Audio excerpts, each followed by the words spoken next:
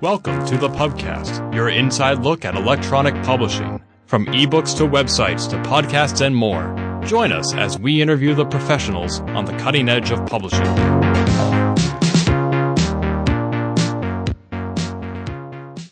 Hi, I'm Becca Pollock, and today I'm interviewing Chad Redden, creator and operator of Nap, an online, multi-platform literary publisher. So first thing for our listeners, can you give a brief summary of what Nap is, what it does, and what the different components of Nap as a website are that you run? Sure. Nap is an online publisher. We primarily focus on electronic poetry chapbooks. Occasionally, we'll do a themed anthology, and we also host a twice-yearly online literature magazine called Stoked, which is curated by Tyler Gobble and Lane Ransom.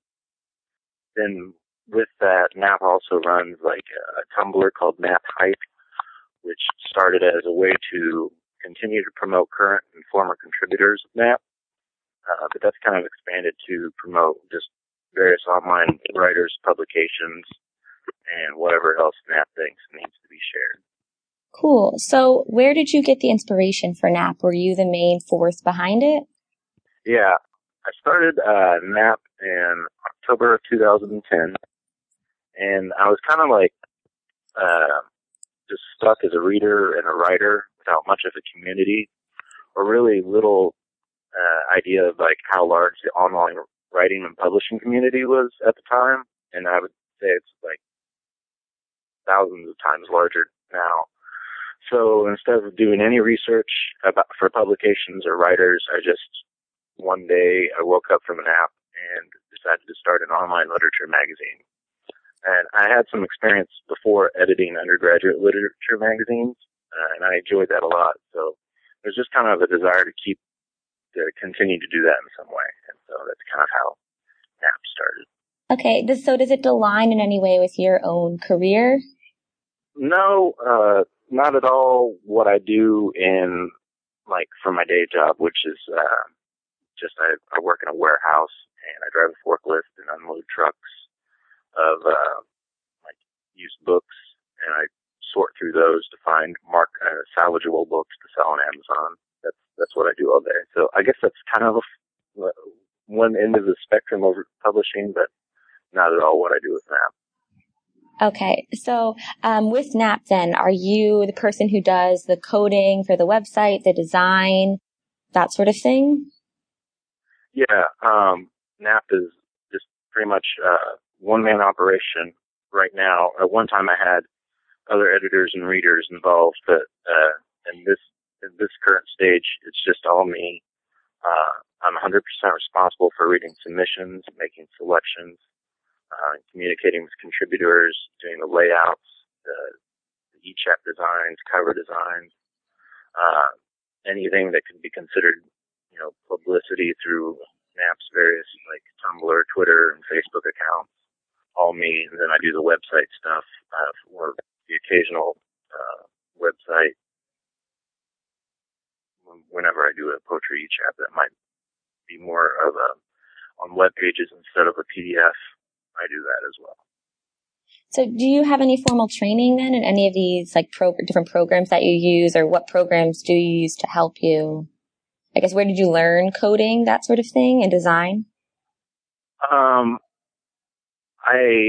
When I was an undergraduate, I was an editor for the undergraduate literary magazine Indiana University, Purdue University in Indianapolis. And we used InDesign for our print layouts. It was a print magazine.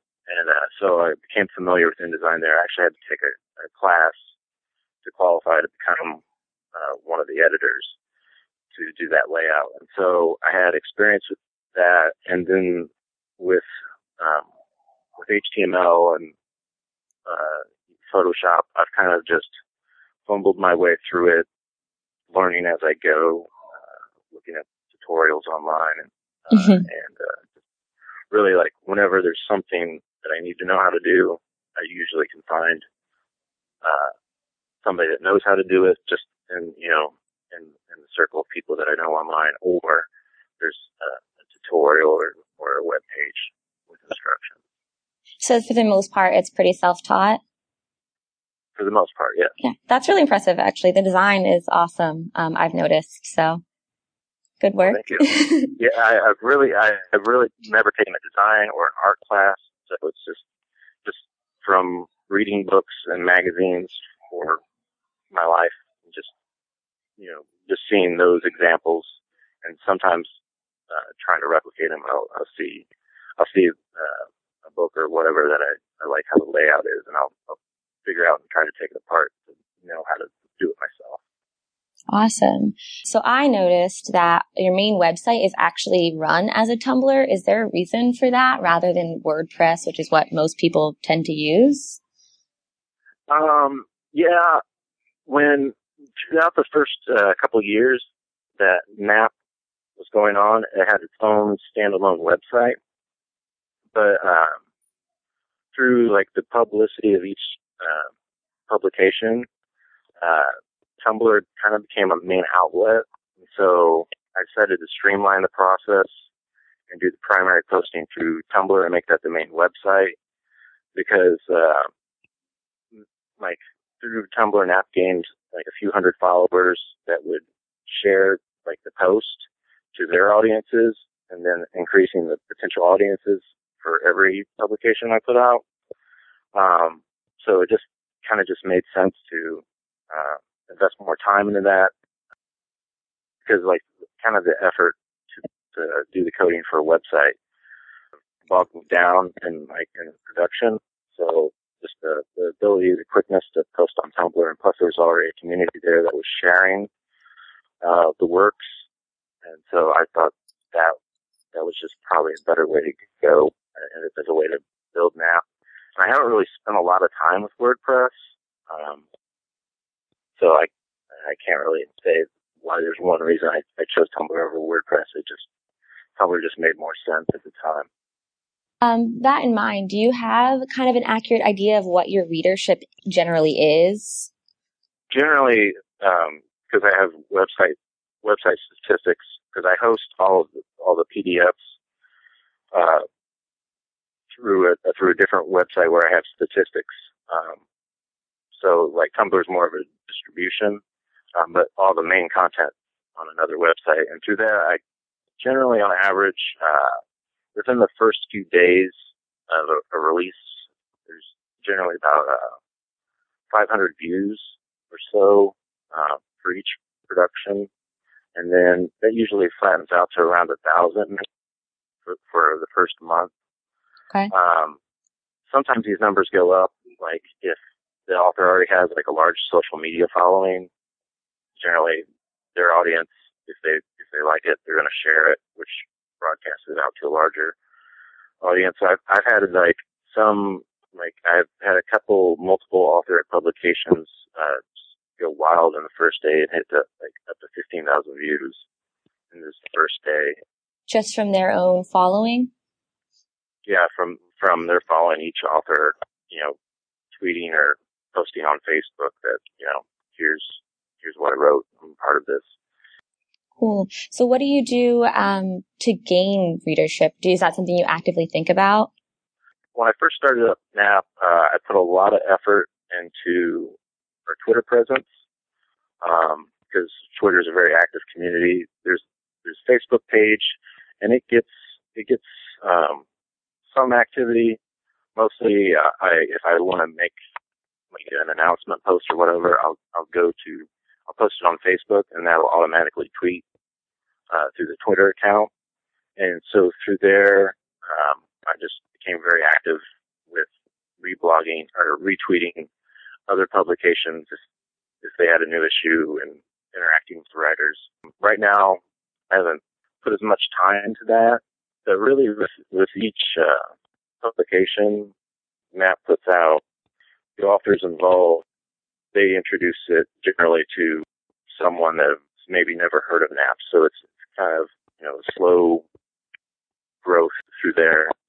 But many of the contributors that I have found out about me because of someone that they'd read that I published. So I like that approach more, because I know that people are actually reading what I'm publishing, so they know kind of the style that I might be interested in. So kind of like a slow word of mouth, primarily delivered through social media? Yeah. Would you then say, like personally, do you think that social media has been really important in especially online indie publishing? Yeah, I believe so. I mean, pretty much I completely rely on social media to, just to, attract readers and, attract writers to want to submit to me. And it's not all of what that puts out through its social media accounts. It's people that are involved. And then there's, also there's just a readership that when they like something that does, they're sure to share it as well. Awesome. So for all parts of NAP then, everything is available online and for free. You put out different formats, things like PDFs, like you mentioned, and the ebooks. How do you feel personally, I guess, about online publishing and what kind of freedom is it? Is that why you chose to pursue the online format? And how quickly does it enable you to put out new material?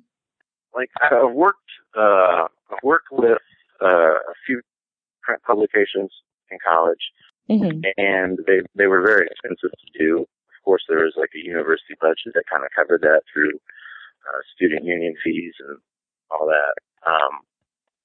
As just an individual, I couldn't justify the investment in a print magazine, even though I know there's print-on-demand options now, which, make it very easy to do. I just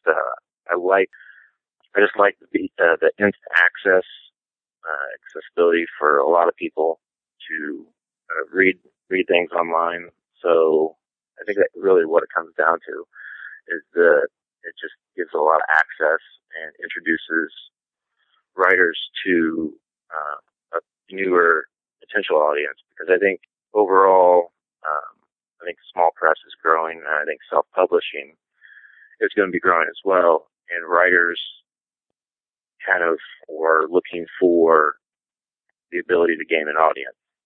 I've worked with people with very few publication credits, and I've worked with people that have a few books already. And if I can introduce them to a broader audience, then I feel like I'm helping them out in some way, because once they have a broader audience, at some point that audience becomes fans and then interested in pursuing and purchasing whatever, print publications or whatever work that they decide to do later on down the road. Have you ever thought about maybe starting a Kickstarter campaign or Indiegogo to expand to print, or is that just not something that suits NAP? At a certain point, NAP would like to go into print and do more with books instead of like a multi-author anthology or lit magazine. Like, there's definitely an interest in books, and really it comes down to a time commitment. There's so many more things that I need to learn as an editor, and really just I need to learn more about publicity, really just how to sell things. Because right now I'm at a kind of a point where I can make decisions and back projects that might not be very commercial, I guess I would say. So I feel like I can take a lot of risk, and I have a lot of freedom right now. If it comes to putting together funding to put out a print production, I feel very nervous about it. But there's a lot of things that I need to investigate before I get there. In a couple of years, though, I feel like I'll be ready to go into the print realm. Cool. You mentioned actually the time commitment of being print. How much time does it typically take for a general, like producing it one e-chap start to finish, not including submission periods? Okay. Generally, if I get a manuscript that is print ready to go, there's not a lot of editing involved, or I can't make any suggestions about the manuscript, and I can do a layout within a few hours on InDesign. Really, what takes me some time is to come up with cover artwork. If I want to bring in another artist, I have to work around their schedules and find a way to compensate them. Or if I do the artwork, which I've done a fair amount of the cover artwork, it takes me a little bit longer to do because I am not the most artistic person, but I have some ideas about covers and whatnot. So really, if I'm buckled down and I'm ready to go within a night, I can have an e-chap put together like 30 to 40 pages ready to go and upload it online. Well, that's pretty quick, actually. Faster than I was expecting. For like the coding of an ebook, I think that's one thing that like pretty new to a lot of people. Is that actually one of the faster parts? Seems like design is more time consuming. Yeah, generally in the process of like communicating with the author about the manuscript and as I read it, I have an idea about how I want it to be displayed. And really it's just, a little bit of conversation back and forth about what kind of fonts, placement of text, placement of titles. Once all those decisions are generally made well before it comes to the point where I have to put it in InDesign to make a PDF. I used to do work with the Kindle and do an actual ebook as well as offering the PDF version. But after a while, I noticed the readership for the PDF version was so much greater than the ebook version on Kindle. I just decided to streamline and stay with the PDF because while the Kindle's really great for prose and fiction, when it would come to poetry, it would really kind of just mess up line breaks and things like that. Yeah. So I couldn't really retain it as much as a poet intended it to be. So with PDF, I can kind of lock into a form, and then really with the way tablets are able to just go to the NAP website, hit the link, and then upload it to their tablet. And I try to keep the size of all the NAP publications to where it'll be optimized for like a 7-inch or 10-inch tablet. Cool. Do you personally have an e-reader, like a Kindle or Nook? Yes, I have a Kindle and I have a Galaxy Tab, and I like both for different reasons. I definitely use my older Kindle for reading books because I don't necessarily like reading on a backlit display. So the Kindle with the e-ink's pretty nice. But then as far as it's not necessarily set up to browse online, so if I wanted to add a PDF to it, I would actually have to connect it to a USB to my laptop. So with my Galaxy Tab, I can just download everything to the tablet. Are there any online publishers kind of in the same vein as NAP that you might want to recommend to listeners? There are two that I can think of that kind of just cover all the bases. They're literary journals. They do e-chaps and they do print chaps, and that would be Publishing Genius, which also creates Everyday Genius. And then Hangman also does everything as well. And I've noticed that there are a few other publications that are talking about adding e-chaps to their already literature magazine, but I'll have to see them do that before I can suggest them. Yeah, of course. But those two, Publishing Genius and Hangman, would be two very just great examples. Plus, they have staffs behind them. Multiple people are involved in all those decisions, design. They create some really beautiful things. Yeah. Do you think this trend in e-chaps is going to continue to grow in popularity?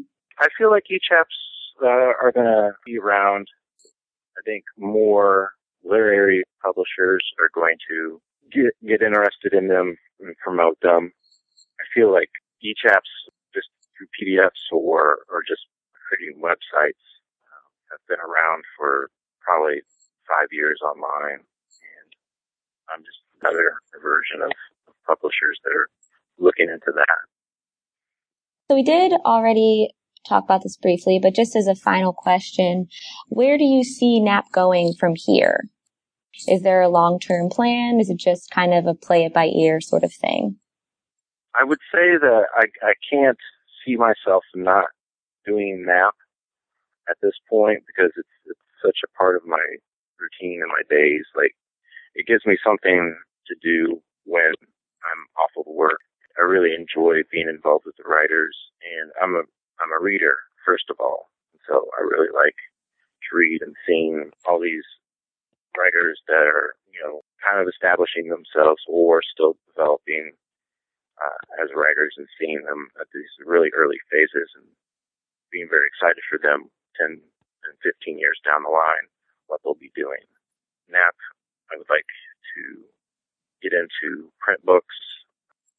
I'm interested in doing audio and video projects. Even if the right project were to come along that would somehow involve mobile gaming or augmented reality, I would learn what I would need to learn to make it happen. So it depends on the authors I work with and the manuscripts that they send me, what would work with that and then their vision. So it's pretty evolving. Yeah, it's still evolving.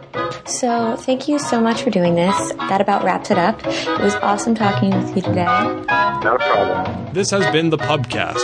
Find more episodes, read our blog, or send feedback by visiting us on the web at www.thepubcast.org.